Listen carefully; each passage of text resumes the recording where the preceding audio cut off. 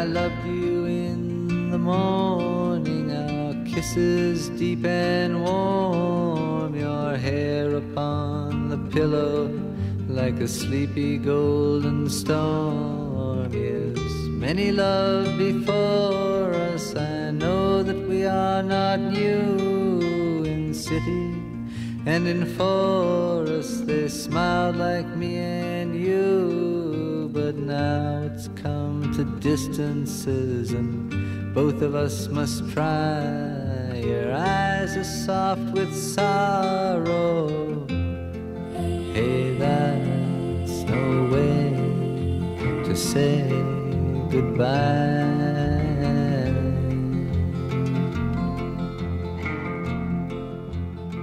I'm Jeremy Greer. I'm Chris Mosier. And this is Monster of the Week, the creepy but necessary podcast where Chris and I covered every single episode of the TV show Supernatural, and then we moved on to The Winchesters, the Supernatural prequel as made by Jensen Ackles and Robbie Thompson and a bunch of other crew as well. And now we're at the end of the road, Chris. We are going to ramble on into the sunset because this is the last episode of The Winchesters, the finale.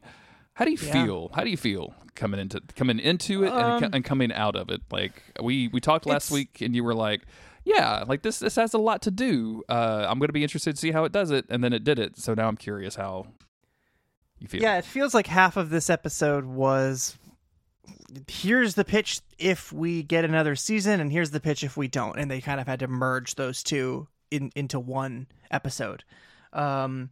It's such a weird thing because I think the show had so much potential and it would have been so cool to see ideas fleshed out down the road. On the other hand, part of me thinks it's almost like I can appreciate what this is more because there's not going to be any more of it. And it's they yes and no on of like really working my way into the sentence.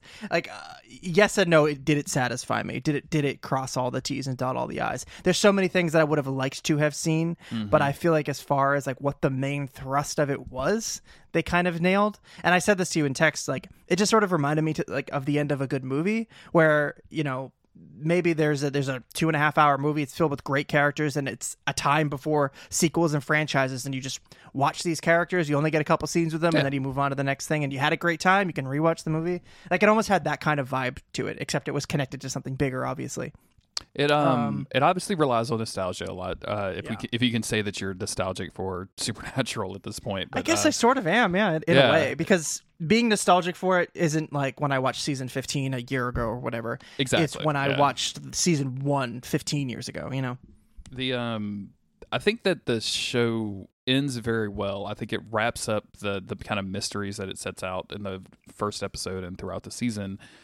It's a little too kind of hand wavy about the details. Like there's a lot of stuff that just happens, and it's really good that it happened because otherwise there's no way that the Scooby Gang would have been able to like accomplish their goals, right? Like it's all very pat, but it does the thing where it brings in some beloved supernatural characters that we know and love in such a way to really hammer home the relationships of our core four actors or four, family, our four hunters, I guess I should say. Yeah. And it's once again just very impressive. I said this with the Rowena episode, and I said this with the Henry Winchester episode, and I said this with the Loki episode. They bring these characters in such a way that they don't overshadow like the main plot line, which has to be really hard when you're dropping fucking Dean Winchester, Bobby, Jack, and the Impala on top of a fucking episode. Like it's all things considered, I'd say they showed restraint. Yeah, absolutely. And at the same time, it's so reminiscent of Swan Song that I feel like it's almost a tribute to. If you can make a tribute to an episode of television, like I feel like that is what they really set out to accomplish. And they even like name drop Swan Song somewhere in this. They use the words in a conversation, which I have in my notes somewhere. But like the first time I watched this, it was late at night. I had binged a couple of episodes. I was doing a little drinking, and I got extremely emotional, man. Like it's a very emotional time. I think they really nail all of the stuff that I wanted them to nail with John and the Scooby Gang, with John and Mary and Carlos and Lata.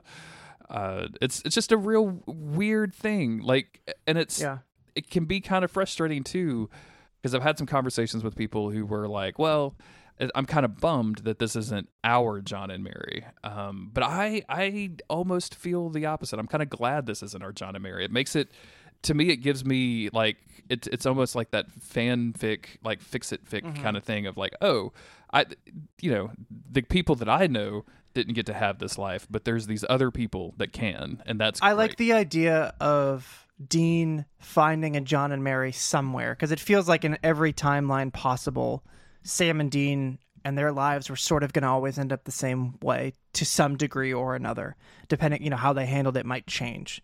But it seems like, from what I remember from Supernatural, that was always sort of the case. It was always Sam versus Dean. They were always pitted against each other in that way, and then had to live with the fallout. This is creating a timeline where that won't happen, and just one timeline where they aren't going to hide from monsters.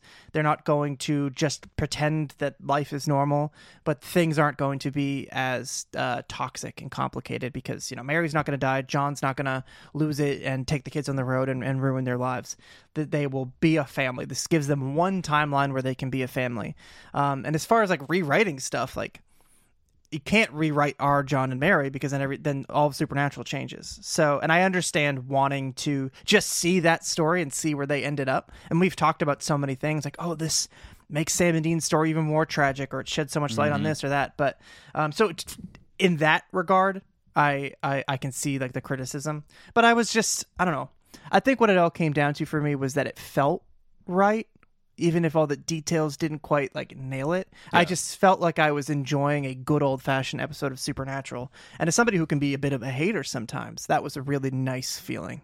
Well, let's get into it. Let's first thank our patrons over at patreon.com/Monster of the Week for continuing to support the podcast. Doing so gets them episodes of this podcast early. It gets them access to our Discord server and gets them all sorts of exclusive content.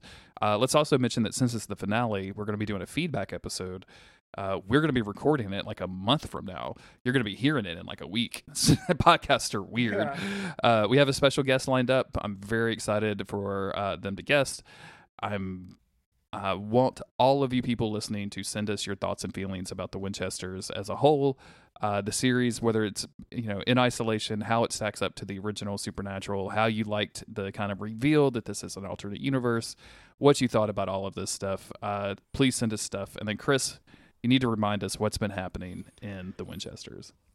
Well, last time on the Winchesters, John and Mary were forced to face reality and stop running from their feelings after falling under the influence of a ghost clown. Meanwhile, Ada sought out a coven of witches seeking a power strong enough to take down the Akrita. She found an unlikely ally in none other than Rowena and was given the power she would need for the spell. The only catch is it would cost her a piece of her soul. The final episode is upon us, and I am left with one burning question, Jeremy. Where's Dean? Where's Dean? We're covering Season 1, Episode 13. Hey, that's no way to say goodbye, as written by Leonard Cohen, sung by Leonard Cohen, and also a variety of other people. Great song, if you've never listened to it. Directed. Actually, I know you've listened to it because I'm planning on putting it at the beginning of the episode. Hell so yes. Everyone will have heard it by the time they hear me talk about it. This was directed by John Showalter, written by Robbie Thompson, and aired on March 7, 2023. We know those names, Chris. Those names have been around a lot. We sure do. John receives a message from a mysterious stranger. Meanwhile, Carlos, Latika, and Ada work together to find answers, but time is running out. Lastly, Mary and John have a warm but awkward reunion. There is a lot to unpack, but they realize this isn't the time or place. All right. Did they get AI to start writing these towards the end? I think so. There's a lot to unpack. Is a sentence in like a fucking original description? Crazy. All right. Let's start it out. Detroit, Michigan, 1972. John walks into a train station. He is dressed in his formal Marine uniform. He approaches the ticket office and can tell just the dude is lost. And the ticket seller has a little bit of sympathy for him. Like, what are you doing? Are you coming home? Are you leaving for the war? And he says, like, I'm here to bury my friend. And the lady gives him a schedule and is like, hey, why don't you sit down and just look through this and I'll help you when you're ready. So he sits down and time passes around him. Like people get up and leave and he's just sitting there kind of without any sort of direction whatsoever. And then Chris, finally, the answer to your burning question: where's Dean? Dean Winchester appears. It is. So I watched The Boys season 3, where Jensen Ackles takes on the role of Soldier Boy, which is also kind of funny considering Mary calls John Soldier Boy throughout this. It's remarkable how much Jensen inhabits the character of Dean. Like, you see him and he's Dean Winchester, and I don't know if you're like me, but I get emotional when I see Dean Winchester now. Like, that is a thing that happens now. He's also looking fly as hell in that overcoat and turtleneck. I'd never seen him wear anything like that before. Only when Michael was possessing him did he look this fly. Like, that was the only time. He's not dressed like Dean. Like, even his hair is a little different. That's obviously just because that's Jensen Ackles was probably shooting something else. But like, he looks good as hell. Dean Winchester appears, asks if this is John Winchester. John looks up, hands him a letter. John opens it. Of course, this is the letter from his father that he never received in our timeline. This never happened. And John, of course, is confused. Where did you get this letter? Looks up. Dean is gone. And John runs to the ticket counter and says, He sprinted across the train station so fast. I need a ticket to Lawrence. I got to get to Lawrence. Guess I'm not going to bury my friend anymore. I'm going to go home. Yeah. I sort of took it as like I didn't take it until after the fact, but I took it as John has just buried his friend. Sure. That was his like mission coming home, and now he doesn't know where to go because he's like, well, I did that. Do I go back to Lawrence? Am I just gonna go find a new life somewhere? So Dean is watching from on high from the second story, and he is joined by our friend Bobby Singer. Bobby kind of chides Dean a little bit, like, we're not supposed to meddle in this stuff, and Dean says, it's just a nudge. You always told me if I was going to be stupid, I should be smart about it. Yeah. And there's this extremely touching moment between Bobby and Dean where Bobby says, I'll tell you what, I will go get the cavalry together. I don't know how I'm going to do that, but I'm going to. And then he looks at Dean and says, one last hunt. And Dean looks at him and says, one last hunt, with a look on his face that I've seen before that I know very well means this is not going to be the last hunt, Chris. Yeah. This is absolutely not the one last hunt. There was a brief flicker in my heart where I thought, are we going to see Sam and Castiel, even with all the weirdness with Jared Padalecki, what the show being made? But I thought maybe they all just, water under the bridge. And they at least mentioned later on, like, well, Sam's still alive. I'm like, okay, but where's Cass? Where's Cass? We're still asking that because I think the idea that we were left with in the finale of Supernatural is like, okay, no, yeah, Cass is, he's back, right? Yeah. But we never see him again, so it's like, kind of a sore spot. Was he too busy fucking filming Gotham Knights or whatever the hell? Yeah, which another show that got canceled. You want to swing by in a CGI trench coat for a minute? You want to talk about somebody that got fucking shredded? By the way, I don't know if you saw any images of Misha Collins, but he went season 4. He got Sam divorced, Winchester. Right? He got divorced. Well, he got divorced he has to be huge. a while back, but I think he was like, I'm Harvey Dent. Harvey Dent shredded, and I'm going to be naked from the waist up sometimes, and I'm going to be fucking ironed up, man. Like, good for him. Good for him. He's looking pretty good. We get our splash screen, classic Winchester's logo, but there's something different. This time it gets crushed up and sucked into a portal. I didn't even notice that was different. We jump to the present day where Samuel is confronting Mary about basically her plans. He's holding an envelope where we're kind of made to understand that this is like her not accepting the offer from KSU to go to college, right? Like she's saying like, I don't know, man. Like, I don't know what I want to do. And also I don't want to fucking talk about it. Like, you've been gone forever. Meanwhile, Samuel has found a lead on Dean. He has met up with a hunter named Joan, who saw him a few weeks ago, and they're going to go meet her. Samuel, meanwhile, goes back to the original subject. Does John know you're not going to college? She's like, look, man, this is none of your fucking business. Like, I'm not having this conversation with you. I do not care about what your feelings are about this. Yeah, I wrote, she's like, there's a lot going on, Dad. That was my entire note for this conversation. Classic teenager behavior, really. We jump over to John and Millie. John's kind of explaining to Millie that there's only one shot to use the crystal. And then Millie does the same thing that Samuel was doing, which is turn the conversation to their relationship. Like, how's it going to work? Like, if she's going to college and you're hunting. Mom, like, stop. And she's just like, Mom, I don't want to talk about it. Like, we're just boyfriend and girlfriend. Like, that's enough. Yeah. And then we jump. over to Carlos, who naturally is crushing on the very handsome Dean Winchester, what they call their mysterious stranger. And it's up to Lata to remind us of all of the plot points from the last episode, as you did so beautifully in your synopsis earlier, in your words so far earlier. Lata explains that they can use the crystal, but once, and this is where Ada reveals, I left out an important detail. It has to be powered up with the human soul. It's really interesting. I've been listening to Carrie and Wayward, and they just got to the Titanic episode, which I had forgotten was an episode where somebody in Supernatural goes back in time to stop the Titanic sinking so that it would produce 50,000 souls for Castiel to use as a weapon in heaven. And I just remember... That is fucking ridiculous. We probably talked about for 45 minutes to an hour, and I just, like, I was listening to them speak, and I was like, this cannot be true. Like, cannot be a real thing that they did. This is not a thing that I just went I've along with. I've definitely seen that episode like 4 times. Absolutely. I don't believe it. Yeah. I just remember that dude's V-neck, so his awful V-neck so vividly. Soul power. And I guess there's a thing where if you use a little bit of your soul, you're going to lose all of it eventually. And Lata says, "Hey, I'm going to do some research. We're going to figure this out. We're going to solve it." And she looks at Ada and says, "We've got you, Ada," which feels I also like that in the scene. Ada's like, "Yeah, all I have to do is hold up this crystal just like this and say a word in Latin," and then she like opens her mouth. And everyone's like, "Chill, whoa, Ada. Okay, you don't have to fucking do it right now. Hold up, gun my man. Safety, Ada." Yeah, no doubt. Meanwhile, we go over to Samuel, Mary, and John, who are all walking into a bar, which sounds like a setup. Sounds like it'd be a fun setup, but I don't really have a punchline for it. It is a setup, though, because... Oh, yeah, it is a setup. You're absolutely right. This part of it, I was like, huh? Like, what are we doing? Joan Hopkins. So we go and we meet this woman, Joan, who had the lead on The Fella in the Picture. And she reveals, like, "Hey, Campbell, our families hunted together way back when." And Samuel's like, "Yeah, well, listen, lady, I never heard of you."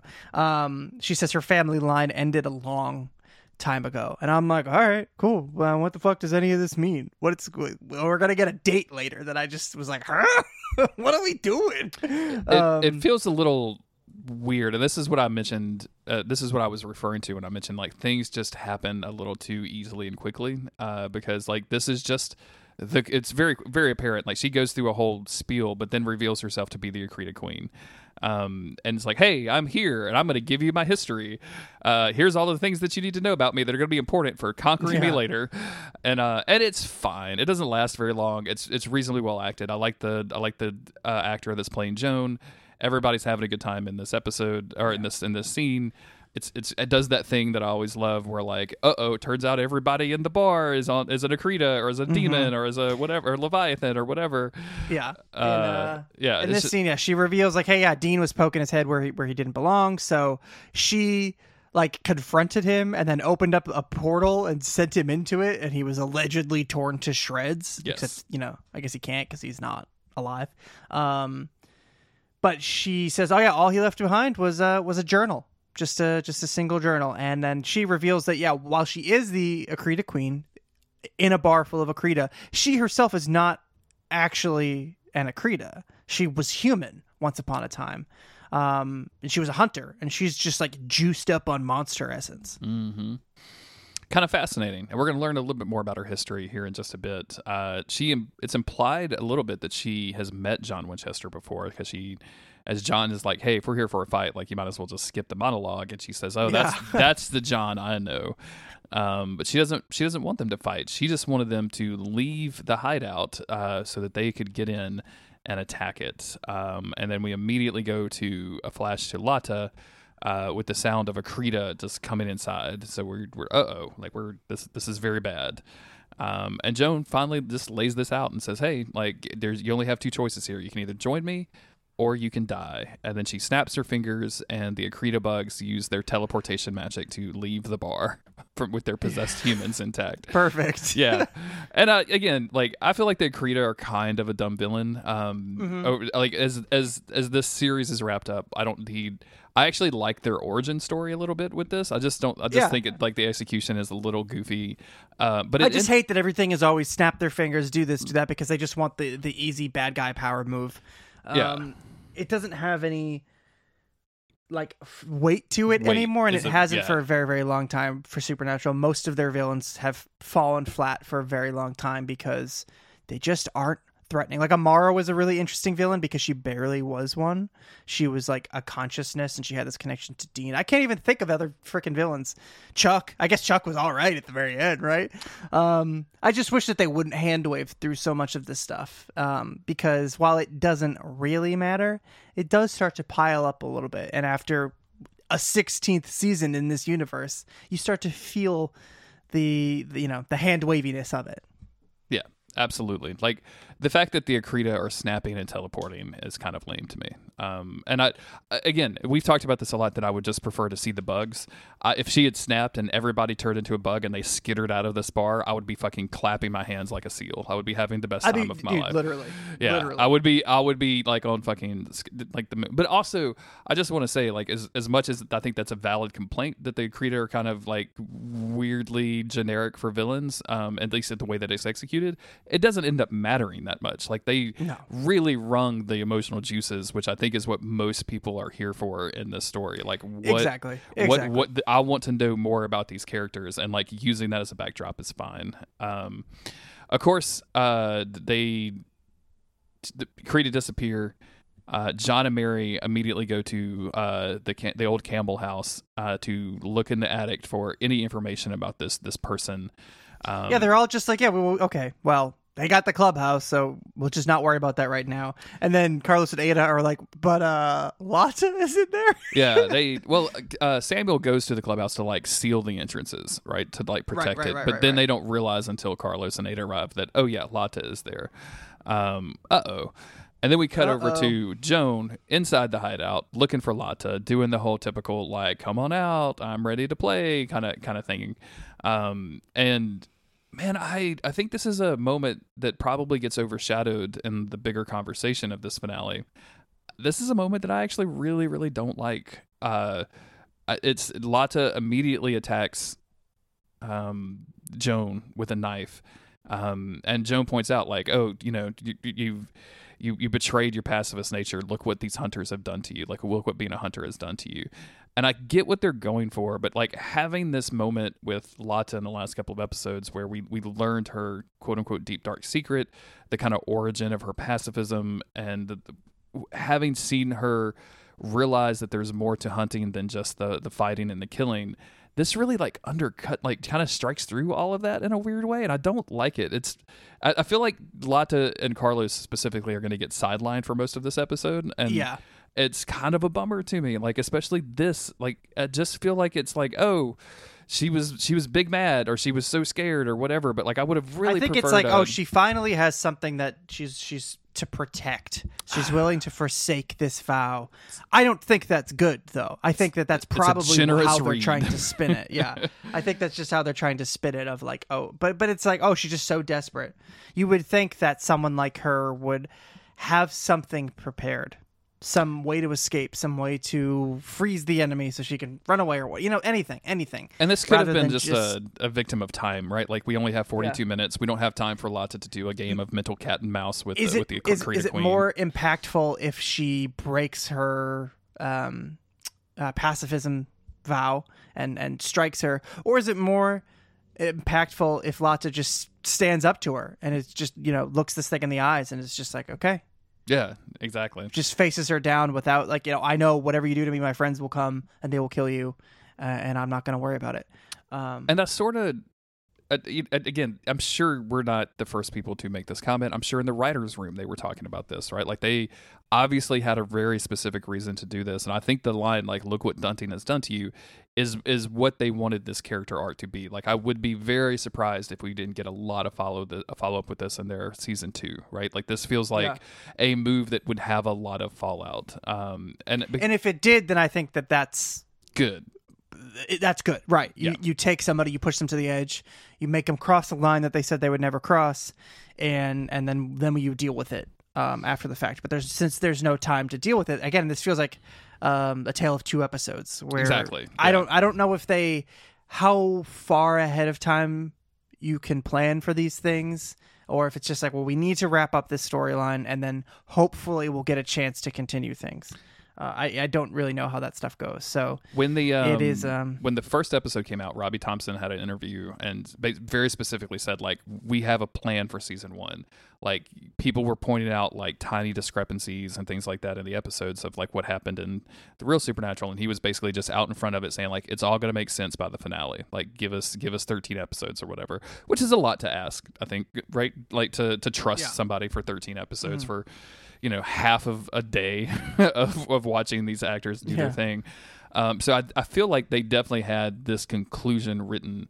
And I legitimately believe, with no proof whatsoever, that they were just fighting for their lives to get a second season, and they were giving this and like using this kind of thing with Lata, as also like the history of the Campbells. I think we would probably explore that, like having them been hunting back in the 1800s or whatever. As much as I do not want to see any more Old West bullshit, I just I think that they were like, well, you're not a fan of Walker Independence? Whew, dude, I just don't care anymore, man. Like, I just can't summon the strength or the interest in a fucking dude in a dusty hat and talk at all gruff. I just don't care. Anyway, I feel like they were planting those hooks. But it's definitely weird when we will never get any follow up, and like Lata doesn't get a lot, like any more development. Like, she gets some lines and it's fun, but like she doesn't get hardly any development in the rest of the no. Neither does Carlos. Carlos just gets to like be cool for a minute, but there's nothing else happens with him. Yeah. Mary finds some lore. Go ahead. She finds some lore on Joan, and she reads the word 1673, and I think John is like, was there a 16 in front of that 73? And yeah, we get this long backstory about Joan. She was like, she turned on her own kind to escape hunting. And something along those lines. Yeah. She wanted to get out of hunting, and they really couldn't. So I got confused here, because then it cuts back from Mary explaining this to Joan explaining this to Lata. Yeah, and Joan telling her that, like, there was always a monster, a death, an apocalypse, that like she always just had something else, and she realized, and this is a classic Supernatural conundrum, right? We've seen Dean Winchester struggle with this, like, oh, there's always a thing, like, when am I allowed to rest? Like, there'll be rest when you were gone, all that kind of bullshit. There'll be rest when you were gone. There'll be rest when you were done. That's a much different song. If it's there will be rest when you were gone. And she eventually decides, like, oh, it's probably not the monsters that are a problem, it's the humans. Like, they're the ones that need saving. And every time we save them, they just continue to fucking fuck it up. Like, they're just bad, and if you really look at it a certain way, they're nothing more than food. And Lata asked the question, like, is that you talking, or is that the monster essence? And we go back to Mary. The hunters couldn't figure out a way to kill this kind of powered up person, so instead of killing her, this is where I'm confused, because I think Mary's lore specifically says this was hunters, but Joan refers to the Men of Letters doing this to her. They banished her from their world, so they kicked her off out of the universe, which is a baller move to do with a big villain. That's a pretty baller move. She should have stayed kicked out of the universe, but yeah, it was just essentially like, hey, we can't kill you, we don't have any way to deal with you, so we're just kicking you out. Yeah. Lata makes one last desperate move, tries to stab Joan with a scalpel. It doesn't hurt her very much at all. And Joan is able to get close enough to grab her by the neck and then burn the anti-possession tattoo off of her.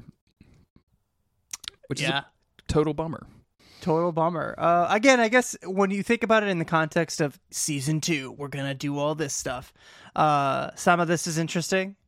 But here it's just like, damn, why are we just like beating the shit out of Lana? She doesn't deserve this. Yeah, it's again, like, it's something that I feel like they would have definitely explored. Like, I don't necessarily think they did the character dirty. I just think they're sort of just like victimizing her in a way that, like, maybe that's not the right way to put it, but it's just like, we're just beating up on her. We're making her like break her unbreakable vow. We're making her get possessed. We're making her get attacked, choked. It's very violent. And I'm not like totally off put by all of it, because it's supernatural and I understand this is just the way that it goes. But when you really like start to think about it, I'm like, man, this kind of stinks. Why'd they have to do our girl like this? Yeah. Like, even if they'd done it to Carlos, maybe it would have been better because he can, he fights back, but he still gets overpowered, and then he is a fighter. So then they having to sword fight with Carlos. Okay, hold on. We had to sword fight with Carlos. Hold on. How did we get here, Chris? How did we get He's here? doing the hair flips and everything. Okay, all right. Anyway, you're trying to match him. You're like, whoa, that's a great move. I'm gonna mirror that. We get back over to Mary's house. Ada is talking about how this is the Queen's swan song. I mentioned that earlier. I just thought that was a neat little note. And Carlos has an idea, and it may or may not have come from a great acid trip a few weeks back. What if they could turn back the tape metaphysically? What if they use the ostium to not send somebody somewhere or something somewhere, but they use the ostium to bring a person back? Because now they have this hunter's journal, which presumably is blank. Is that the implication that you're getting? Like, I think so. I think they look like a blank journal. It looked very clean. Yeah, so this is like a clean version of John Winchester's journal, but they know that the mysterious stranger, it belonged to him, so that they can bring him back if they reverse the polarity or whatever. Again, this is all like wishy-washy, hand-wavy, timey-wimey, magic-wagic or whatever, and it's not like great, but also I don't quite care particularly that much. At this point in the episode, I'm just like, bring him back. We need Dean. Yeah. I need Dean to be leading the charge on this, or like being bossed around by Mary. Like whatever. I just need him in the room. You've been teasing me for the 12 or 13 episodes. I need Dean in the room. You gave me one look at that turtleneck earlier, and now I need him. I need you to follow through. Get in the fucking car is what I'm saying. Get in the turtleneck. They're going to split up to figure some shit out, and then we go back to the hideout. Lotta is unfortunately possessed by an Akrita. We see that she is putting up a fight, though, as the Akrita lifts Lotta's hands, and we can see her shaking. And Joan starts explaining to presumably the Akrita that already knows this story, because she just tells it all of the time to the Akrita because she's their queen, and that's what you do when you're queen, is just repeat your stories over and over again.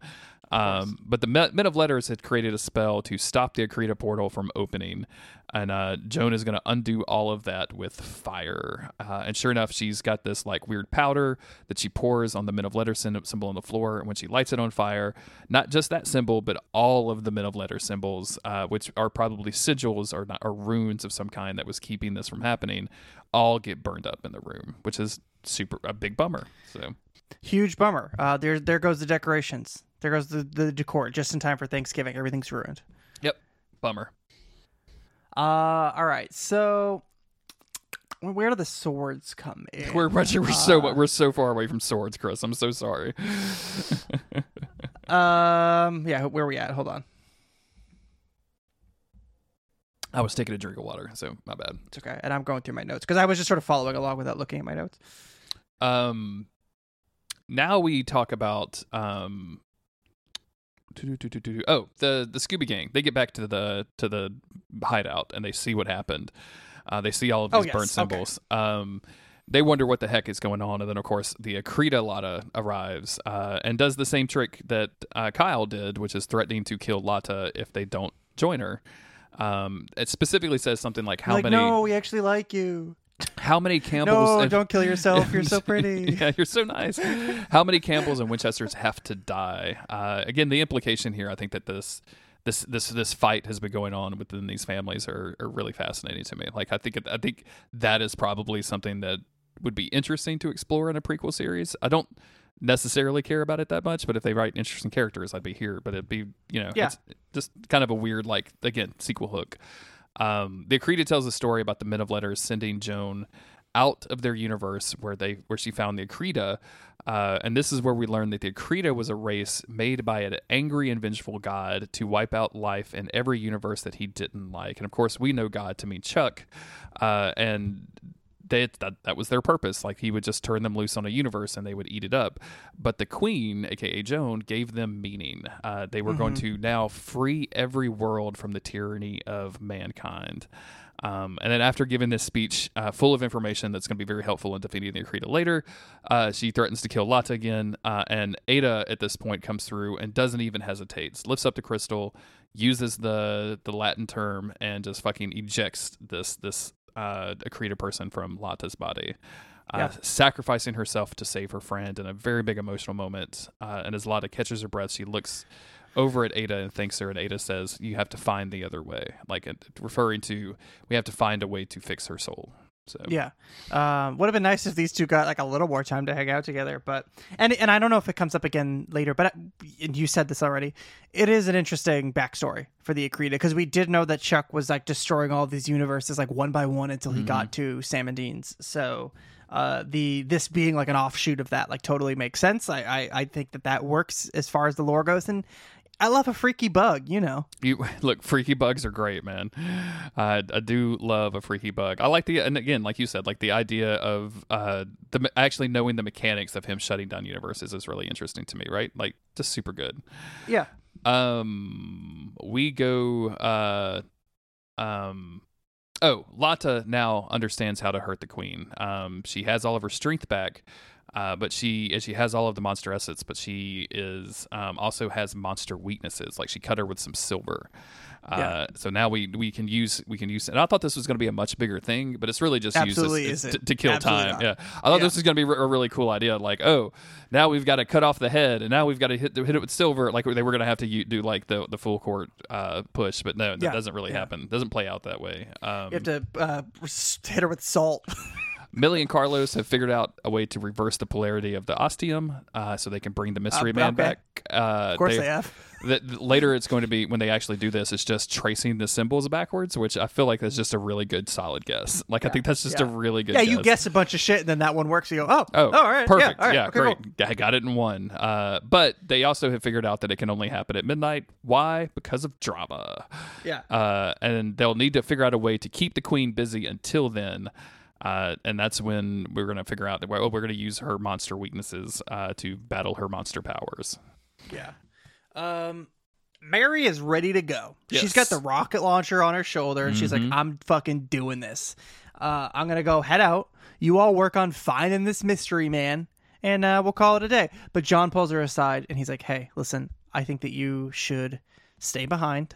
Hear me out, not because I'm like... don't think that you're capable. It's because you are the best hunter here. And whoever faces Joan, let's be honest, there's a good chance that they're not going to come back. And we will buy you time so that you can find this mystery man and then lead him into battle when you do. We'll have to hold off the queen until then.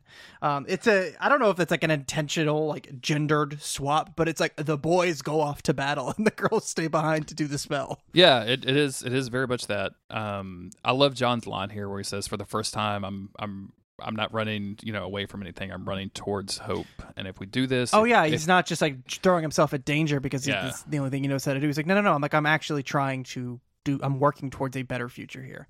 And if we do this, if we win, if we save the world, then you are free. Like him potentially sacrificing himself for Mary to be free from hunting is a big thing. Mm-hmm. And she's like, oh, if only that were true. Or I said that in my notes because then you have to get a job, yeah. Imagine or go to school. Or imagine whatever. like somebody sacrifices themselves to save the world and prevent you from like being a hunter, and like you reward them by like, I don't know, I'm going to work at like Circle K. Like that's Dude, what if somebody sacrificed themselves so that I didn't have to go to work anymore, that would be huge, man. That is a huge dub. Huge dub for Chris Mosier. There's a moment here, and I'm only going to call this up because nobody agrees with me, and the timing doesn't work out either. But I want to bring it up anyway because it's my own special hand cannon. It's my podcast, and I can do that unless you tell me not to, because I'll listen to you about it. She, as they're about to part, she says, "Oh, there's something I need to tell you," and he goes, "No. Tell me when you see me again." And they smooch, and I think it's the fact that she's pregnant with Dean. What does? I thought she was just gonna say the thing about not getting into college. Nope. Probably. I mean, that's what the episode. Dude, sets you think up. you think she's pregnant? I think that we have established that John Winchester doesn't know a lot about sex. Mary probably had to lead him through most of the act. She's pregnant, dude. She is. She's pregnant, dude.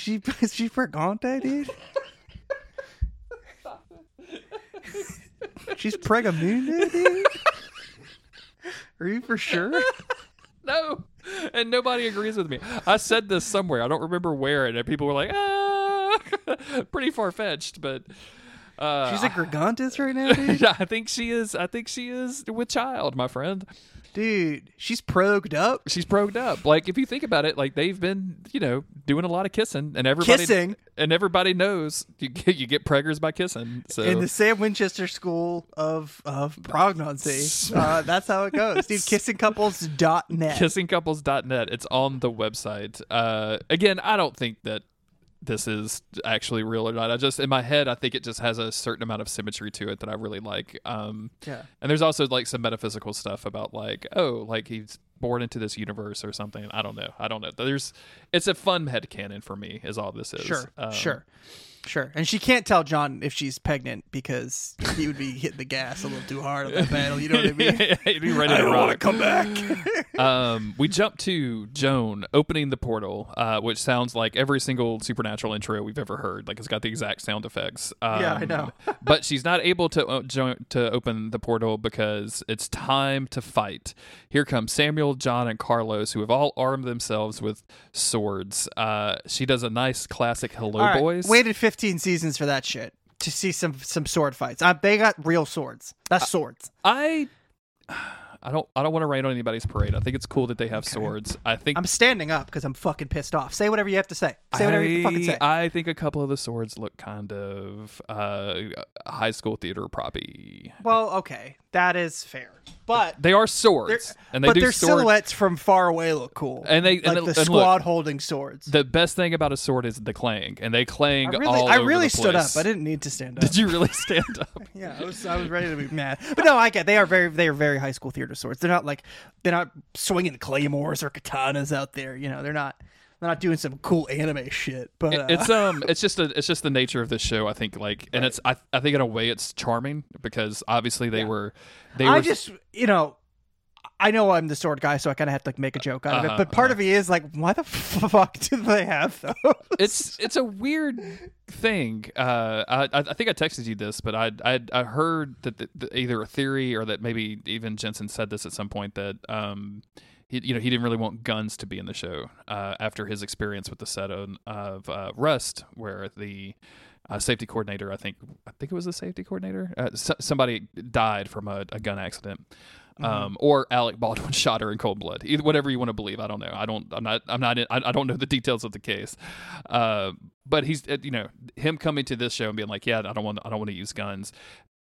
I don't even care if that's true because I'm so tired of gunfights in these types of shows that I love the I was thinking about that in the context of Supernatural. And like, why were they just always firing guns? Yeah, there's just a lot of gunplay in that show. And it's because, like, that's what you do. That's, like, fun action television, right? Like, you're shooting guns everywhere. And it's easy to have a guy point a gun at something and I make think it go bang. Kripke really wanted them to be tough badasses in the beginning. And it makes sense. Like, you shoot a werewolf with a silver bullet, right? Like, they always had something. And I'm not like I'm against it in this Supernatural TV show.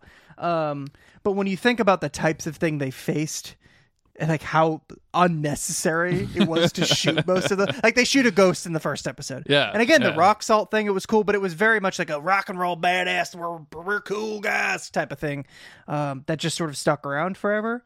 That didn't necessarily always make sense. Why did they shoot a ghost? I think that was the name of our first episode, so it just cracks me up. All of this said about swords aside, I think it's cool that they show up in swords and that the whole battle is a sword fight. I think it's awesome. I think this is a lot of fun. Joan tries to convince the fellas to come over. I mentioned it just a little bit ago, but we kind of got off topic. She does the "Hello, boys," classic Crowley line. Mm-hmm. Mm-hmm. She begins to try to convince them, and they all shut her down one by one. Only John is left, and she just tells John, "You're already a monster." And he who says hunters don't kneel? Hunters don't kneel is what John says, and that's their big time like hoorah moment. And then she goes, "That's right, they just die." Got him. She won the fight. I'm sorry. I don't care what swords you have. Because that's also the moment that she conjures up a cool-looking sword. Fucking die. Yeah, she just like puts her hand out and a fucking sword appears from the multiverse. Like, that is fucking awesome. I can't really picture what it looks like, but in my head, it's a multiverse ghost sword. So that kind of trumps theater sword for sure. Absolutely. Yeah. And then it's time for classic sword fighting, which looks all right. This all looks pretty good. Yeah, it's pretty quick. We don't really spend a lot of time on it. Finally, it's midnight, and it's time to use the ostium with the journal. They trace the lines backwards. They use the ostium. The journal disappears. And like a flash of light, they realize nothing's happened. And then they look around, and there's the fucking Impala. And when they don't see the mysterious stranger, aka Dean, they presume that he is dead. And Mary's like, fuck it. The car is a thing from another universe. And I think it's Ada who's like Detroit Iron. Or no, it's probably Millie that talks about Detroit Iron would definitely kill her. And Mary jumps in the car. Fun fact, Meg Donnelly got her license to specifically like drive a fast car on set for this scene. That's very funny. And said she was absolutely terrified behind the wheel of this. Every time she had to do the scene, she was... It was like an easy stunt double situation, but like good on her for doing it. Yeah, and it's it's a moment, and I think this is fucking great. It's the classic Impala. It's the Impala with the fucking license plate and everything. And they speed off, and it's just a fuck yeah moment. It's a fuck yeah supernatural moment. We cut back over to the boys who are doing some more sword fighting. And it seems to be kind of tied neck and neck, but Joan realizes reveals that she has a trick, and her trick is just like telekinetic magic. It's like boop, sick. Yeah. I wish there would be more time or more effort paid. Like I know they've got a lot of stuff going on. I just the lame powers of your villain are just the fact that they all share the same stuff is really kind of a bummer. Yeah, huge bummer. Throw me some like green lightning or something. I don't know, anything weird, dude. I would just want like bug wings coming out of your hands. Something freaky and weird. How much cooler would it be if she spat venom on John Winchester right now? Oh, come on. What if she had a weird little like fake gills and spat venom from that? Dude, I would take fake gills every day over force push. You know what I mean? Absolutely, yeah. You mentioned earlier the swan song thing, and it's really interesting that Mary is both Sam and Dean in Swan Song in this. Yep. Where Dean rolls up in the Impala at the last minute to save Sam, just looking like a badass. And then Sam, when he gains control, jumps into the pit. Mary does both. She rolls up in the Impala like a badass, and then she drives it into the fucking pit.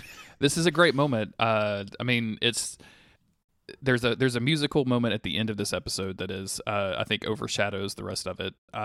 They throw on the Doors, which is some fucking classic Americana rock, even though I think those two, but it doesn't matter. LA Woman starts playing, which is a great fucking track, and it's just fucking amazing. She is ripping the Impala down the road. John sees her coming, sets it up beautifully, like manages to sword fight with this chick, and then at the last minute like kicks her into the road, and Mary like fucking just drives right into her, and I love that the Impala is what delivers the final blow. That's extremely perfect. Good, man. I as an Impala fan, I am just so into this. Unfortunately, we didn't get out of the episode without calling it baby, but I can forgive it because I was just happy to see everybody. I am okay to be on the wrong side of history in that fight. Like I'll never be. Yeah. You're never going to change my mind on it. I'm okay if everybody's having a good time with it. It's just it will always be the thing that keeps me and Jensen Ackles from being friends is the fact that he does he uses the word baby to refer to a car. Right. That's the one thing. Like he's been fucking blowing me up on the DMs, Chris, but I just can't do it. I'm sorry. There's just but you won't. I know you won't just out and say it. Mm-hmm. Like you kind of want him to discover it on his own, and that's what the trouble is. He had Danielle DM Autumn to invite us over for dinner, and I was like, no, sorry, can't make it. We're too busy. We're hanging out. We got to go play Family. And now he's like really stubborn about it, so he just keeps asking. He's like, we're coming through. We're going to Mardi Gras. You want to come? No, I'm good, man. I got my own. No, dude, don't respond. Got my own parade. Sorry. Respond after Mardi Gras. Oh, my bad. Oh, my bad. Just saw this. Oh, my dogs are barking uproariously. Can you hear them? Is that coming through on the mic? Those dogs are barking. You been working hard today? Dogs are barking. Oh, you mean your actual dogs? Yes. But okay, I can't hear them. Good. We missed the part where Joan says that she confesses to killing the men of letters, including John's dad, which makes I was like, wait a second, wasn't that Abaddon? Which is the last in a number of kind of lore changes, differences of between the main universe and this one, to kind of give us some clues that this may not be our universe. This fucking rules. I love the moment where Mary is driving so fast at this tube that even the Akrita stop fighting and look up. Yeah, because that car grumbles, dude. Oh, That's dude. a sweet it's sounding a growl. car. It's a growl. I love it so much. The Akrita watching their queen get fucking Detroit ironed into a portal into a different universe, either die. I can't really tell. I think they killed the queen. They killed Joan, so the Akrita just all die, so they're not possessing the people anymore. So the people are like, "What the fuck? Where am I? Bye," and just leave. Like they ask zero questions. It's very funny. It's just like the clown people who just are like, "Okay, I'm 40 years. Oh, all right, cool. Let's rock." Yep, great. Display set of time. Not going to worry about it. There's nobody there, and of course this is upsetting because that means Mary is probably dead. And as they start to take this information in, John falls to his knees and sorrow, and then the portal opens up again, and the Impala comes tearing out, smoking like they just traveled through fucking time, like the fucking DeLorean and Back to the Future. I love My only this. complaint is that LA Woman is not still playing. I love the idea of it, 100%. like of it being like you're hearing that song because it's blasting in the car. She goes through the portal, the music stops, then she comes back in, so the song just starts playing again. So good, so good. But yeah, it's incredibly cool despite that. Everybody runs up. And you know right away, away, Dean is in that fucking driver's seat.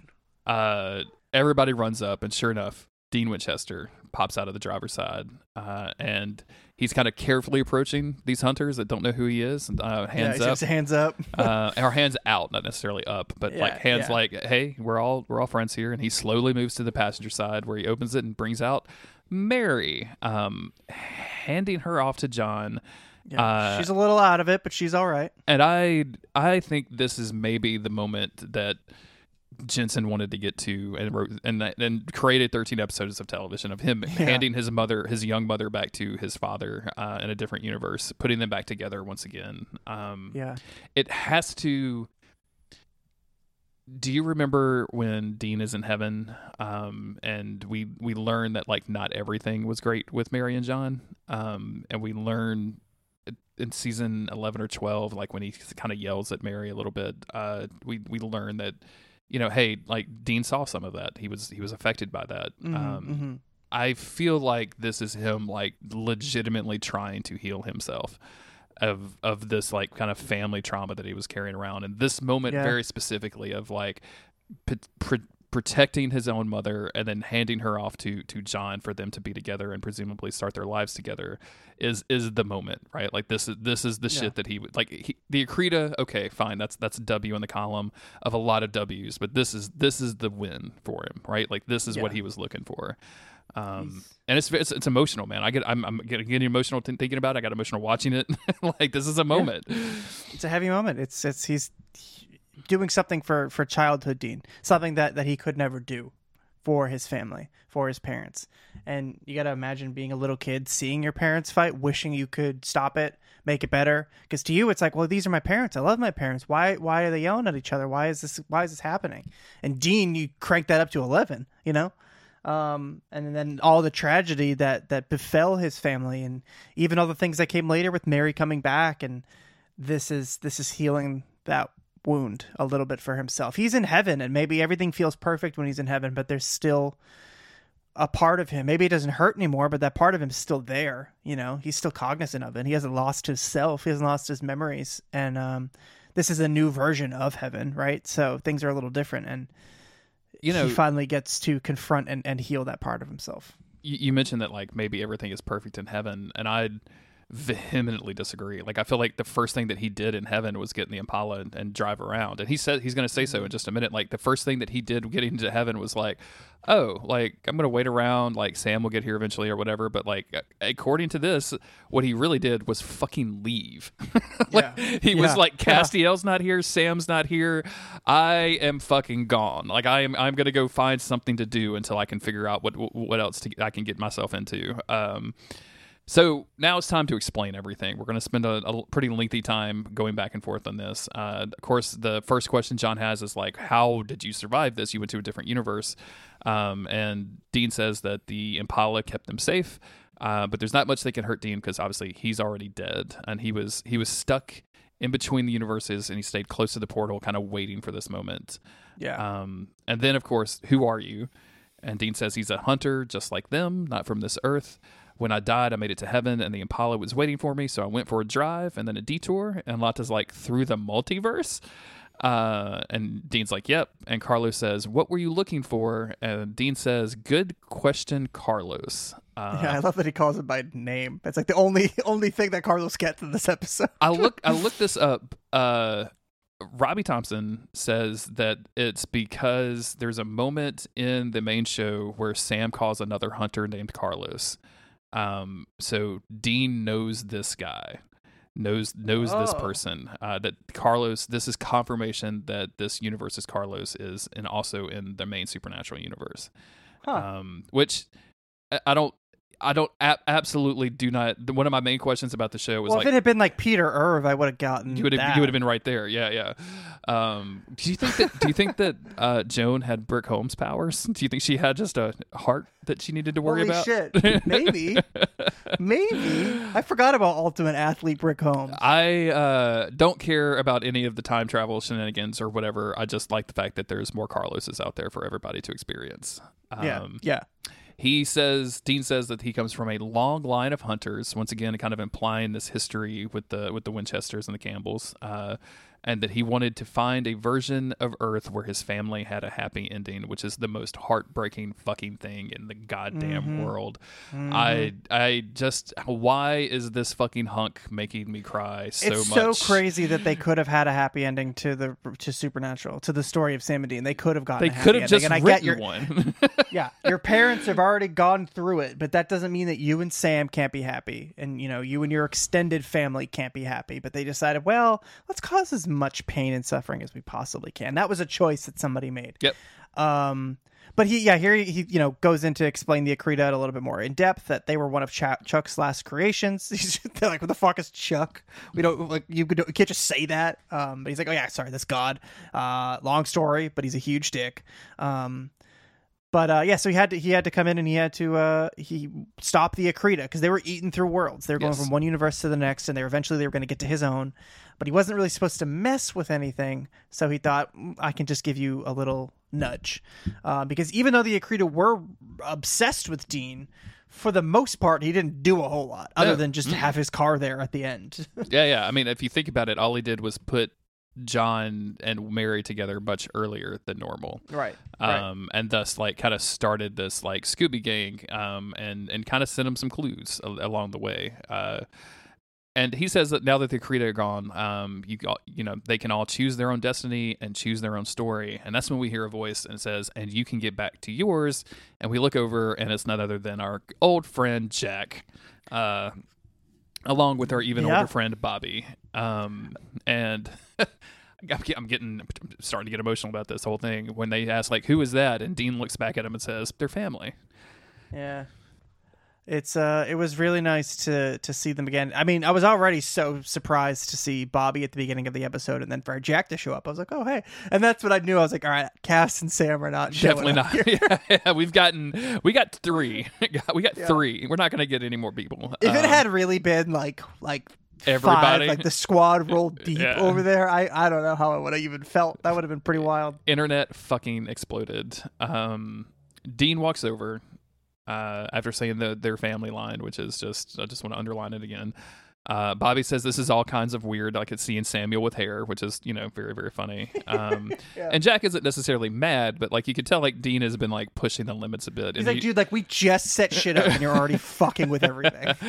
And Jack says, I wanted mankind to make their own fate, and that meant no interference from on high, no exception. And Dean's like, but it's the Akrita. Like, Sam is still alive. He deserves a long life. These people deserve a long life. And if you want to cast me out of heaven for doing it, so be it. Again, Dean does not want to be in heaven. Dean's like, pretty please, dude. Like, pretty please, kick me out. Get me the fuck out of here. I do not want to be anywhere near this. And Bobby is like, I also, if we're voting I vote for giving Dean another chance. And then Jack has a pretty good line here of, "There's always another case with you hunters, even in death." And Jack says, "Hey, if you're going to meddle in things, you need to finish what you started," and hands him something. Get around to the there will be peace when you are done part of the song. Very funny. Very good. It's a great line. Dean walks back over to Mary and John and starts talking about his dad keeping a hunter's journal, just like the one that he has. "I lived my whole damn life through this thing," which is just really great. And it doesn't. I don't know if it's supposed to be like time loop hunter's journal, but it really doesn't look like the same one to me. Absolutely, and maybe I'm does. just Yeah. remembering it wrong, but. He says, "This is mine. So if you're going to stay in this game, this will help you guide through it." We're going to learn in just a little while that this is Dean's hunter's journal. Like this is Dean has written some stuff down in this, which is also extremely fascinating for a season 2, season 3 of just like them.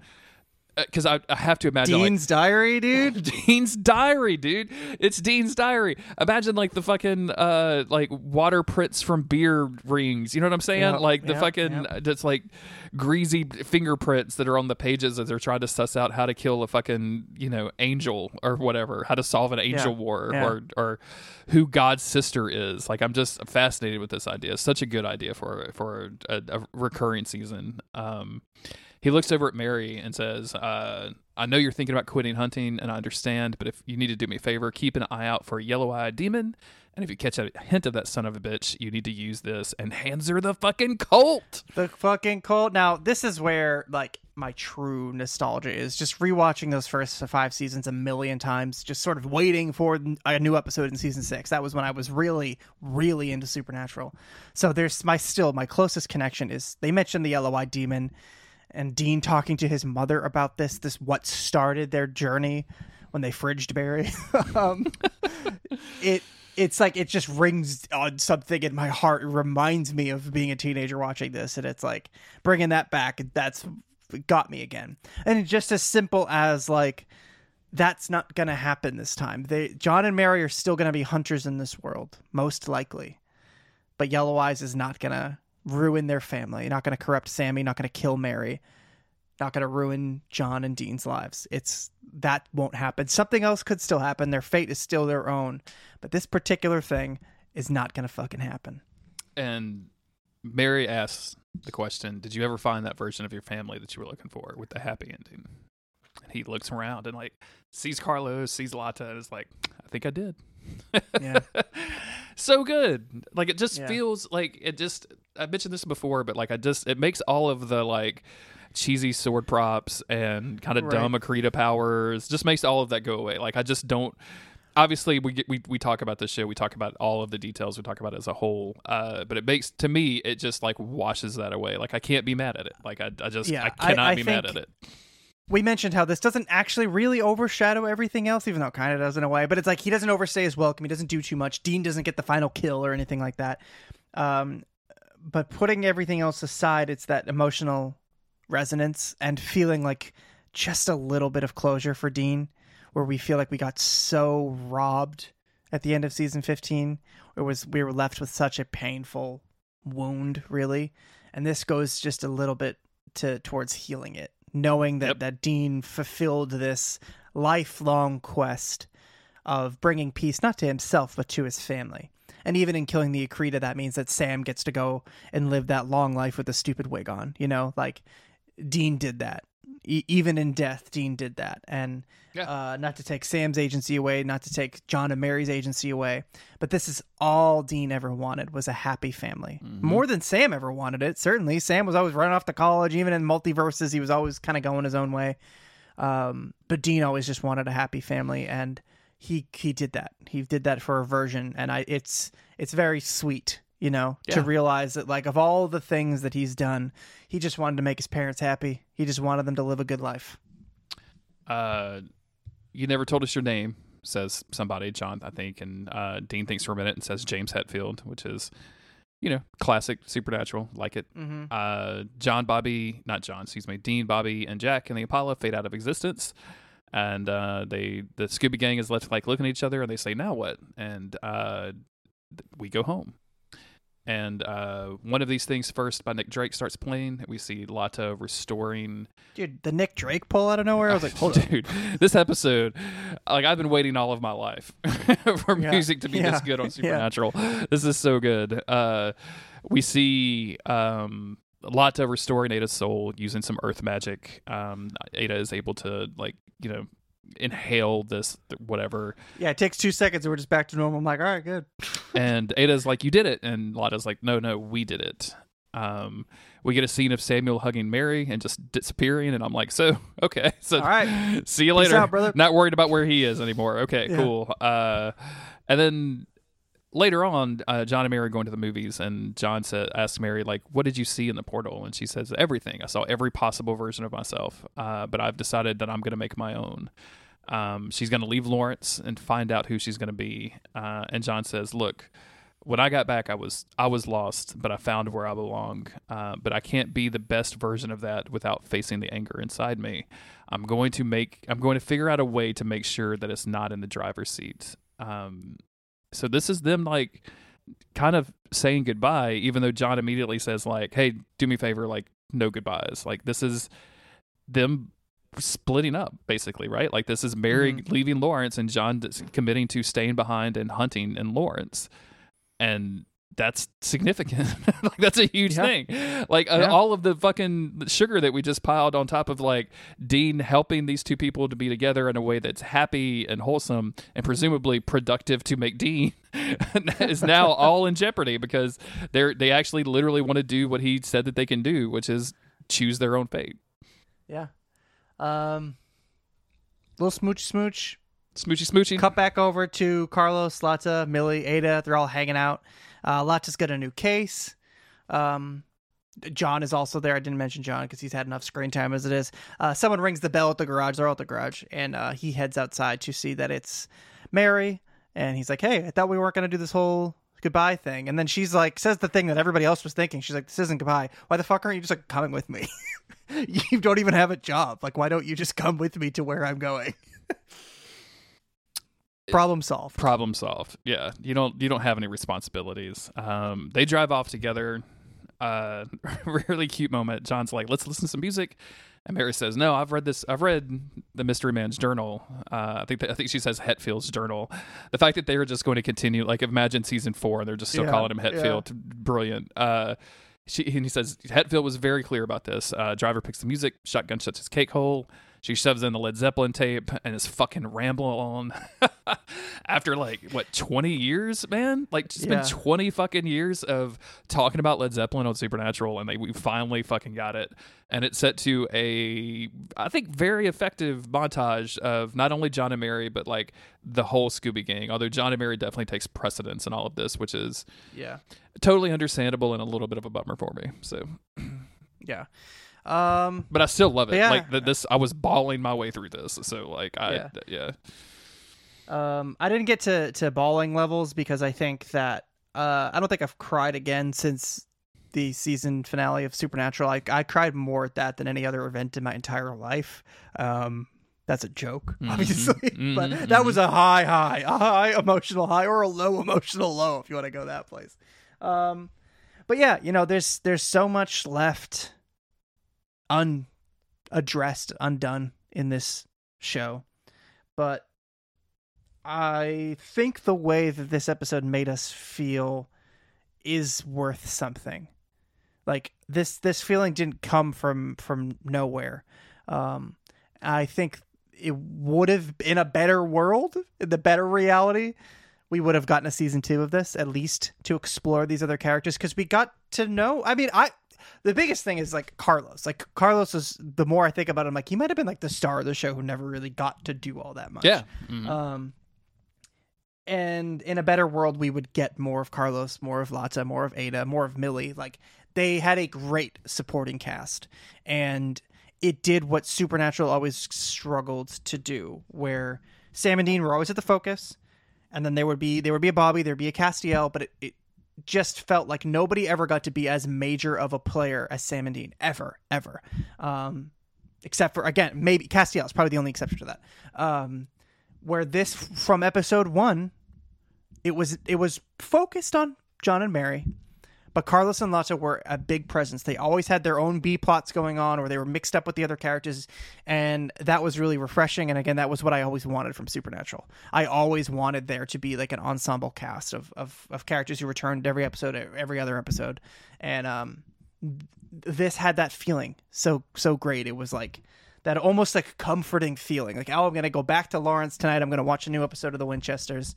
Going to hang out with these characters I like. And, oh, there's Millie at the garage. And, just little things like that as you, like, get really familiar with the series, they become these signposts of, like, oh, this is something that I can check in. I love seeing this person. I love seeing this character. So to see it all just sort of evaporate right at the end is a shame. But you know that wasn't what they wanted. That's just what time allowed for. Yeah. And they had to zoom back in on the main thrust of it. It's called The Winchesters, so I think if they had gotten a season 2, we would have seen this montage. I think I agree. I think this whole segment, I think we would have got the Led Zeppelin Ramble On thing. Like, I think that's what they obviously like very, very much wanted it. But I feel like we would have gotten like a stinger at the end to set up season 2 or something. Like, there's a second a race of bugs that are eating the multiverse or something. It's a fascinating show. I could be wrong because I'm not like a media studies guy, but I feel like it's one of the few times that we've ever seen a main actor go back and like literally try to fix the ending of a show that he was in. And that's we're going to talk about this a lot more in our feedback episode when we do our kind of season summary. But to me, that's the way that this reads of like, I don't think that Jensen was particularly happy with the ending of Supernatural. I don't think that whether it was because of COVID or whether COVID was a factor or was with the writers or whatever, like the way that he went out, just being like randomly killed by a vampire and then zapped to heaven where hardly any of his fucking family was. I feel like he was dissatisfied with that, and it's like the definition of not with a bang but a whimper. Yeah, and I feel like he created this to set Supernatural back on a path that he wanted. Like, I feel like he would have, if he was in charge, and this is me assuming a lot, y'all. I totally understand this. Like, I don't have any. I mean, he keeps DMing me and texting me and stuff, but we haven't actually talked. Like, I don't really talk to Jensen about Supernatural. You know what I'm saying? But I feel like this was him setting the finale right in the way that he wanted, which is, I want these people to continue to develop and create lives and things like that. Like we just want them to go forward. So yeah, that's really it. I think it's a great finale. So the emotional resonance is there, and I think that's what it really comes down to. We'll have more time to unpack it when we do the feedback episode, but as far as an episode goes, this was a great episode. You know, I was in it to win it the whole time, and the complaints really just come from the fact that, like, it had to stop. They had to just jam it all in right here at the end. So. And I think it's when Robbie came out at the beginning and was like, just give me 13 episodes. Like, I feel like they earned it. Like, that this is if you're a Supernatural fan, I don't know why you wouldn't like this show. Like, if you treat it as season 1 of Supernatural, which can sometimes be goofy and dorky and a little weird and have meta plots and like not quite figured itself out yet and all this kind of stuff. Like, it's so good. Like, it's just a very nice companion piece to the main series. So yeah, and we laughed at the show when it was announced, and people were like, "Wow, this sucks. This sounds so not what we want. This is the exact opposite of what we could ever want." And I was fully on board with not watching it. Had no interest whatsoever. But as the series premiere snuck up on us, I think we both found ourselves a little excited about it. Curious, at least. And then we started watching it, and both of us were really pleasantly surprised.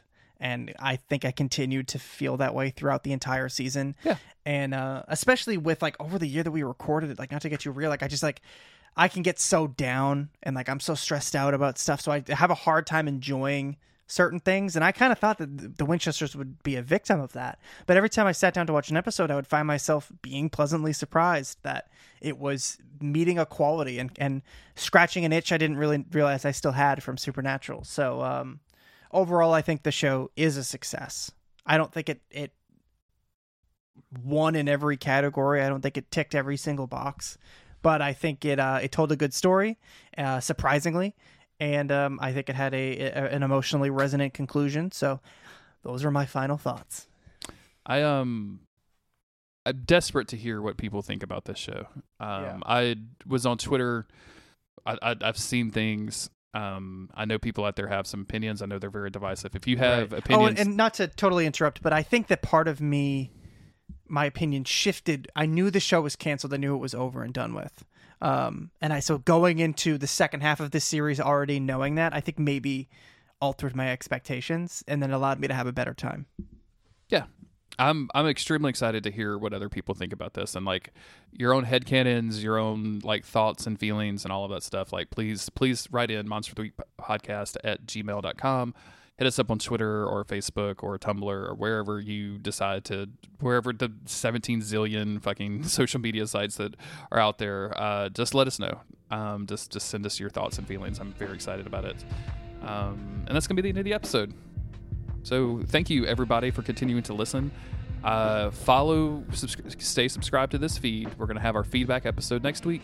And then, as we mentioned in the last episode, we're going to take a little time off. And then you will hear on this channel and on Still As Kingdom Keeps and on our Patreon, you will hear an announcement about our new thing. New big thing, Chris. New big thing. New huge big thing. New large huge thing. New huge big thing. We're going to do the classic Monster of the Week thing where we go way overboard and make a whole song and do the thing, have cool art. So just stay tuned to various social media sites for announcements and things like that. In the meantime, like I said, send us your thoughts and feelings about the Winchesters, and we look forward to talking to you soon. Bye, everybody. Goodbye.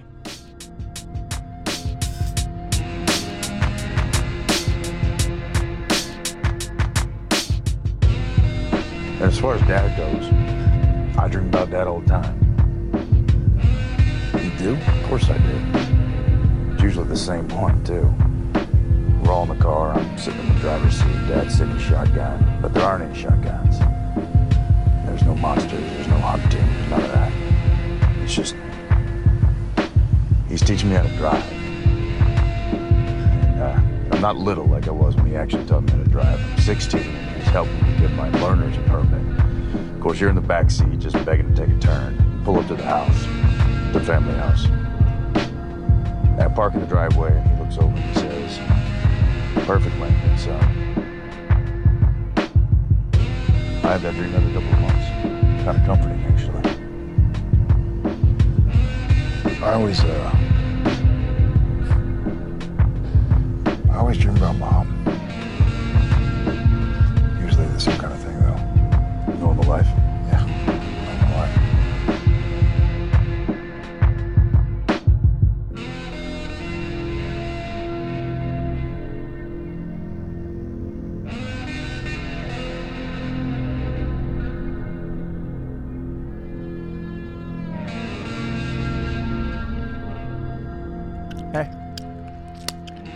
Hey. Chewing a little gum. Get it out. Get the juicy. Get the juicy Lucy. I think that juicy was a little bit too loose. You know what I mean?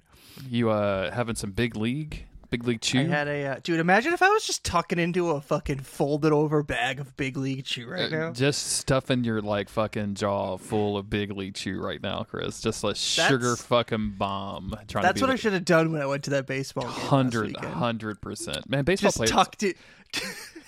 Baseball players are so fucking gross, man. Like, dude, we didn't really talk about that. There's a guy on the Red Sox, Rafael Devers, great player.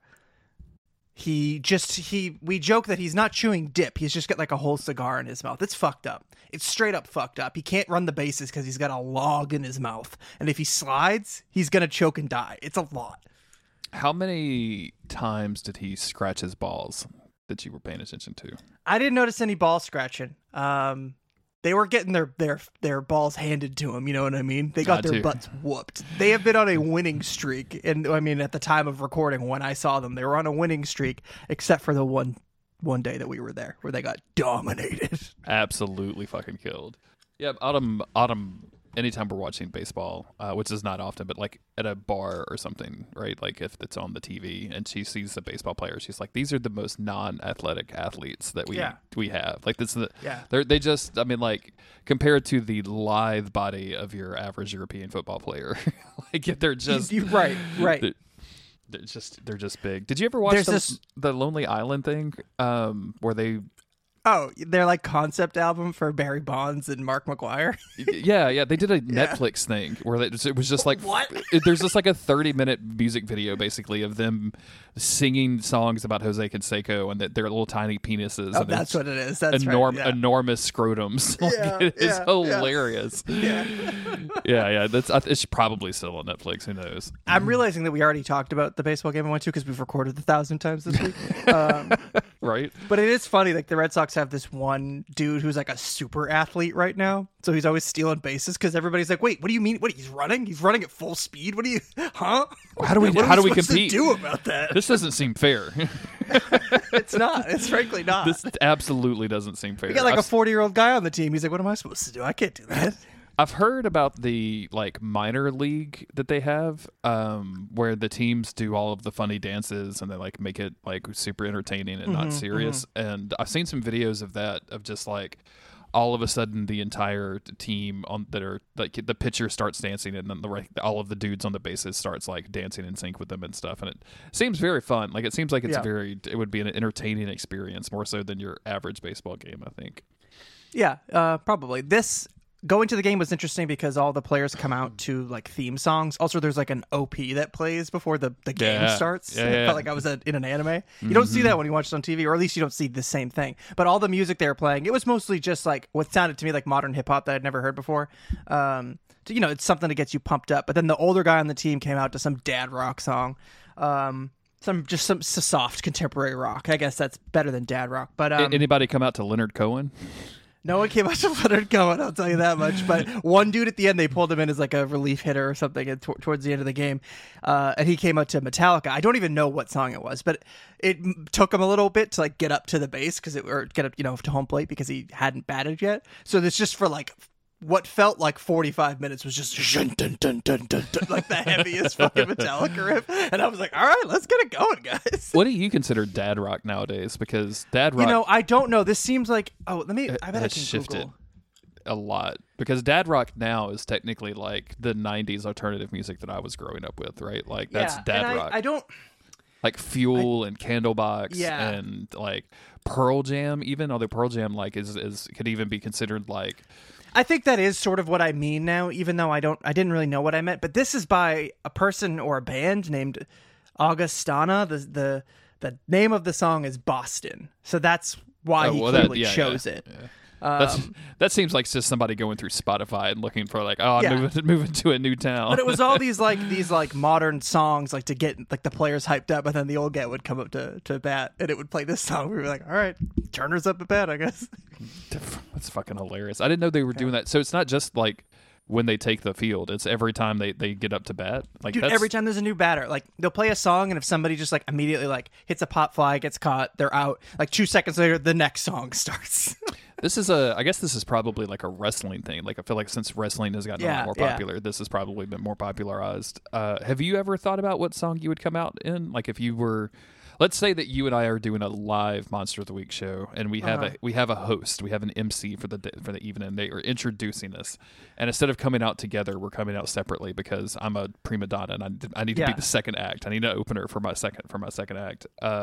Have you considered what song you would walk out to? Like but right now I came up with my answer, and I think that how for the movie trailers they always take some popular song and make like an epic movie trailer version of it. It would be that, but it would be for Careless Whisper. Okay. So they would you'd get like that like first opening sax line, and then it would be like shun dun dun.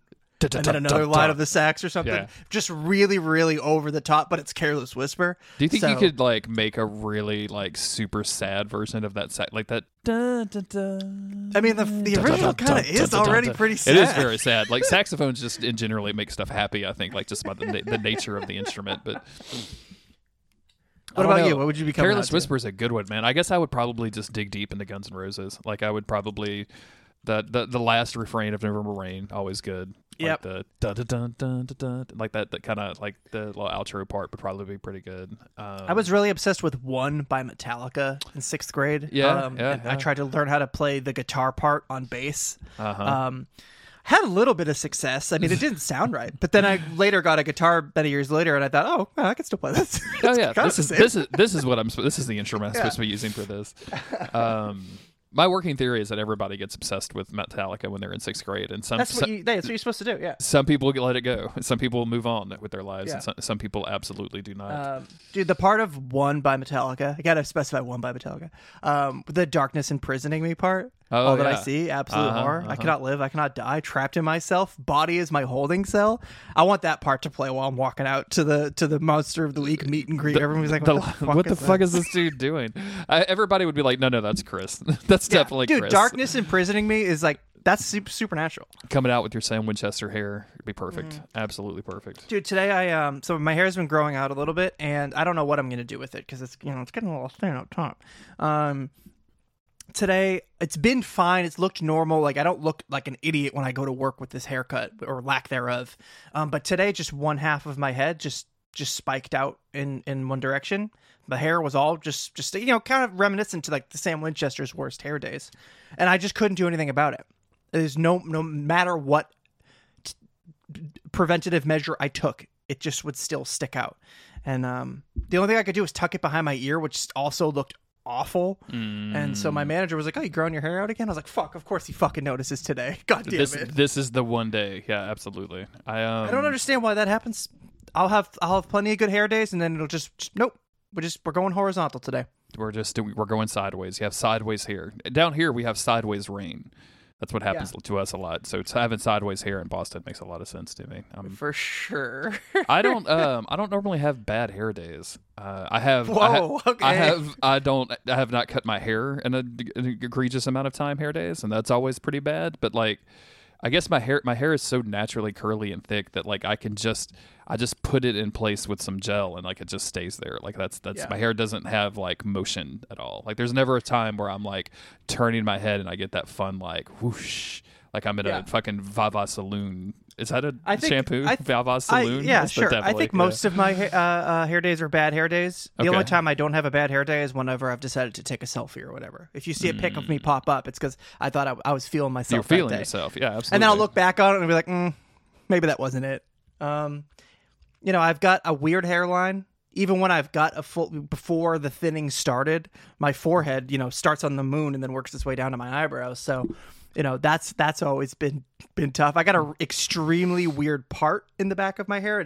I'll either have a cowlick or it's just like parted in such a way that it just looks like the back of my head's falling off. It's tough. I just want everyone to know how hard it is to be me. It's really difficult to be Chris Mosher. I have a blonde spot in the back of my head. Well, it's kind of fun. Yeah. I guess it's a birthmark or something, so the hair just grows in kind of blonde. And every time I go to a new hairstylist, like I have to do the thing. They're like, "Oh wow, what's this?" And I'm like, "It's my secret. It's a secret thing. If you push the button too hard, then I explode." Make a bunch of dumb jokes about it. Mine is very gray, and everybody loves to say it. A couple weeks ago, my family came over, and we were outside. And everybody was like, "Oh wow, your hair's super gray, huh?" I'm like, "Yep, thank you, everyone. Thanks a lot." Giant assholes. I always thought it would be cool, and I never cared. But suddenly, my beard is all gray, my hair is gray. I'm like, maybe I do care. Maybe I am worried about how rapidly I'm aging. The joke is real now, Jeremy. The joke is We've real. been making that joke for a long time. I saw one of my sisters for the first time, and we had to do the math. I hadn't seen her in like 5 years or something, which is like bad. But also, I live an hour away. She has a kid and a husband and a life. Like it's just difficult to make time for stuff. And it's I don't know why I'm telling you this, but like we should hang out more. I get it, but like she walks into the pizza joint that we're meeting at, and the first thing out of her mouth is just, "You got gray," And I was, Damn. and she looked great. Like that was. Oh, I think I may have already told you. Oh, this. we did talk about this. Yeah. Jesus Christ, we're talking to wait. That's how. This Dude, is what that's how much happens. it's. Yeah. It's eating away at you. It's obviously So bothering I think me. we obviously will repeat ourselves. Like we'll Mm-hmm. tell the same stories every once in a while, but it's like months apart. Or like we bring up the same conversation about Shadow of the Colossus or something. Yes. That's it is what it is. But yeah, we like nothing new has happened to us yet, so we're just saying the same stuff that we said a couple I did. days ago. Totally Different Sister. I found out is a Boy Genius fan though. So Okay, cool. Me They're and her were- popular now. They're me they're and her getting were out there. vibing. Yeah, I know. Like I feel like I got in just before like the huge wave hit. Like now they're Mm-hmm. on Good Morning America, but like I knew them first. I was listening to "Stay Down" today from them. Like I listened to it like man. 3 times in a row. It's a good to tell song. you what kind of Yeah. mood I was in. That's such a good song that I know the name of it, which is Yeah. I have a really Yeah. difficult time with names of songs because I'm such an album listener like nowadays. Mm-hmm. Like I just put on the album and it's on repeat and I'll just listen to it constantly. And I never really remember, but I know "Stay Down" very, very well. That's a good track. It's a heavy one. Oh yeah, they're all heavy, dude. Like there's not well, like a real light. There's Comparatively, I guess. there's not really a situation where you're like, oh, I'm bopping. Yeah. Which is so funny because I see so many TikTok videos of their live shows and they are just having the best time of their lives. They're just rocking, dude. They do. I mean, I don't know if they still do, but they did a lot of cover songs. When Phoebe did the band with Connor Oberst, Better Oblivion, they only had like 10 songs. So every single night they were covering like wacky songs that she wanted to cover. Which is, I guess, I mean, I don't know what the behind the scenes was like for this, but Phoebe Bridgers grew up listening to Bright Eyes, loving Bright Eyes, and then it's just like later on in her life in a band with that dude covering songs that she wanted to hear Bright Eyes play, I guess. She's living the dream, dude. Living the dream, man. It's just so much fun. There's a video from their Nardwuar interview going around, and Julian, who seems to be the most awkward and most brilliant singer-songwriter of the group, maybe, says that she's having a reverse "That's So Raven" moment. And Lucy Dacus from the side just goes, "A memory?" I think that's called a memory. Julian just like she gets so mad she takes off her jacket and throws it on the ground. It is just like they just seem like such a delightful, chaotic. I'm gonna start calling my energy. memories reverse. Verse- That's the Raven moments. It's just so good. I've never watched that, so Raven. So, but I picked up what it meant She for. gets visions of the future. You know, I picked it up in context clues. Like I don't need it explained, but I love that the stakes in that show were always so low. It was always just like something happening at school, or like some really dumb stuff. And I love a time travel or a time intervention show with super low stakes. That's fun. Absolutely. I started watching Nancy Drew Oh hell yeah, dude! on your recommendation. So we've been in kind of a weird mode with TV lately for some reasons I'm not going to go into a lot of detail. We've just been like, what is something that we can put on the background that is mildly entertaining that we can like watch? And like we had like some really good stuff that we were doing that with, and then we just ran out. So cue me like scrolling through the 300 TV shows that are on my server and finally get to the ends, and I'm like, oh, Chris has been watching this Nancy Drew show, and he's been telling me how great it is, and we're like, fuck it, let's do it. It's a CW show. Like worst thing that happens is we like kind of laugh at it and we look at our phones. Right. Instantly caught up. We watched like 4 episodes. Hell yeah. Would have watched more, but like I got home super late last night because I had to work late, but it was very disappointed I didn't get to. I am so fascinated by this show because it leads like the pilot episode is like kind of spooky. Yeah. And then like I don't know why, because you've kind of told me about the structure of the show, but for whatever reason, I was thinking it would be more of a like episodic thing. So when it like leaves you hanging at the end of the first episode, I was like, oh, so they're going to like continue the storyline for a little bit.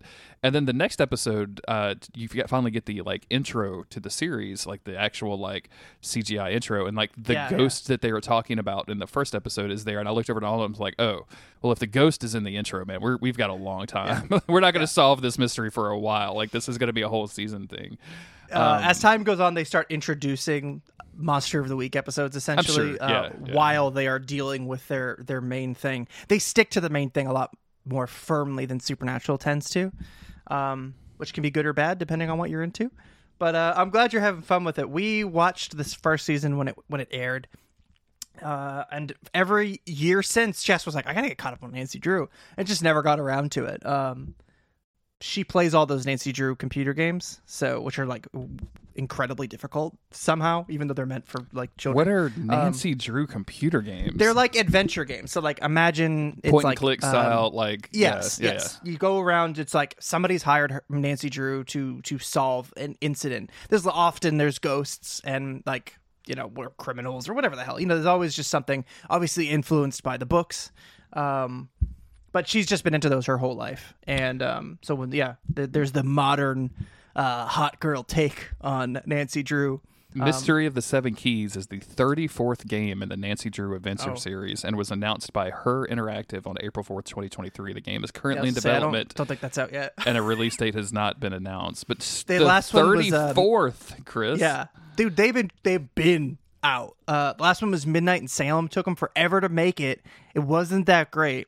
But it's based on Salem, Massachusetts, and there's an area of that game that looks identical to the real place. And it was the first time playing a game. I was like, "Whoa, this is kind of wild." Or watching Jess play it. I didn't play it, but anyway, yeah. The series, as of the time of this recording, the series is just about to air its final episode. Yeah. So we looked it the up. mission the other night, Jess has had me on is to catch up before the end. She's got me like in her shipping thing. She's never been a shipper in this way. She's making playlists and stuff. She's all in on the show. Oh, who does she ship? Is it a spoiler for me if you tell me who she I ships? won't say it. I'll just let you just watch the show. All right, fine, that's fine. I'll be very curious. But yeah, it's a pretty good show. Like I said, it's like I think I said this last time. Sometimes it's like very on the nose about what it's saying, but it's a strongly feminist show. It's addresses a lot of issues, but also just has like a fun cast. There's lots of laughs. There's lots of spooky stuff going on. It's just a good time. The cover art for the most recent Nancy Drew game. I'm sorry, it's not the most recent. It was just the only one on iOS. Which one? Ghost of Thornton Hall. Oh, dude, Ghost of Thornton Hall. This thing is incredible. Like, just this ghost is very intense. I don't know if you've seen the cover art. For this. Oh yeah, dude. I just sent it to you. Like, it is extremely intense. I didn't realize this was on iOS. Yeah, I didn't. I was just scrolling through the Wikipedia list looking for stuff. There's a bunch of Mac versions of this, so if we both get into, if I continue to watch the show, we should do a stream with Nancy Drew stuff. That'd be very funny. That would be amazing. Did you read any Nancy Drew or the Hardy Boys or any of that stuff like growing up? I knew they existed, but I never. Yeah, I kind of was like aware of them, especially I think being like a boy, you're aware of the Hardy Boys. I was just aware of both, but the Hardy Boys are in a lot of these games with Nancy. Yeah, well, in the Wikipedia, there's a section that has like the Hardy Boys stuff. Like there's certain ones where you like play as them, and Jess is like, "Hey, I don't fuck with those ones." Yeah, who cares? Yeah. There's several iOS games. Nancy Drew is like voiced by like a 55-year-old woman, even though she's supposed to be like 16. Oh, I love that. She's always on the phone with Ned, and they're having relationship issues because she bounces around the world solving cases. Like she's in Japan, like trying to like save a haunted inn from a murderous ghost, and her boyfriend back home's like, "I have to go to this pool party, Nancy. I really wish you were here with me." Lonnie Jean Manella is the voice. She has been in some interesting stuff in her career, including the 2003 .hack/sign, which I think would be... Who's she play? She played Girl. Okay. Oh, I remember Girl. You remember Girl? I remember Girl from .hack sign. Yeah, absolutely. She also shows up in It Chapter 2, but she's not credited as a role, so it must be very background character. Maybe she's the It. Oh my God, she was in the original Diablo as Worked the Peg-Legged Boy, which doesn't mean anything to anybody unless you've played Diablo. That's actually kind of a cool thing. That's really, really funny. Yeah, been in a lot of video games, man. Persona 2. You gotta work. Damn. I'm trying to think of I'm trying to see some Chris video games here. A bunch of Fire Emblem games. She was Mia. Huh? I actually know who Mia is. I don't think is that from no, doesn't matter. Just as Fire Emblem. So. The one on GameCube. I think that's the one Mia's in. I don't remember. Is this content? Is this what we're doing right now? Is this content? Is me reading? This is the final episode of the Winchesters. It's the last episode of Monster of the Week that will be recorded for a while, posted for a while. We'll do the feedback episode, and we are just here reading through somebody's IMDb page. We're not even. I'm not even on IMDb. Like I am. Manila is half Italian on her family side, on her father's side. In her spare time, she does vocal coaching, gardening, and taking care of her rescue pets. All right. Anyway, Nancy Drew's pretty good. Yeah, good show. I'm glad you're having fun with it. Mm-hmm. Tiny Dad, shout out to Tiny Dad. Love Tiny Dad. But Autumn caught it immediately. He was one of the dudes from Party of Five, and he just looking up and seeing that he is like presumably 65 years old or something. And He looks like, great, dude. Looks like he has a lot of work done. Short as hell, looks young as hell. Which is fine. Like, you can have a lot of work done. The girl, is it Beth or Bella? Bess? Bess. She looks like a person who was created in a lab in the best way possible. Like, she is so unworldly, like symmetrical. I just assume she was man-made, if that makes sense. Yeah. I mean, most people are man-made if you think about it. Yeah. Bess, George, Ned are all from the books. Nancy is obviously. I don't think Ace is. He's the other guy who works at the Claw. But that's like the main crew. Should we talk about a different main crew? We should. I just want to, because I didn't get a chance to text you about this. Like the third or the fourth episode, they go to like a fucking medium. And I don't want to get too into spoilers, but like this medium is laying out like ghost lore, and it's Nancy Drew and her two of her gang, and Nancy Drew throughout this entire scene doesn't utter a single fucking word. It's just looking back and forth as these three people around her are like convincing themselves that ghosts are real, like with her mouth kind of half open, and she's just like staring around the room, and it was so perfect. Like, it was just the perfect reaction of just like, what in the fuck are you guys talking about? You're not taking this seriously, right? It was just a great moment. Okay, yeah, we can talk about the sad clowns of the Winchesters now. Yes. We're past sad clowns. I mean, John Winchester's always going to be a sad clown. Great point.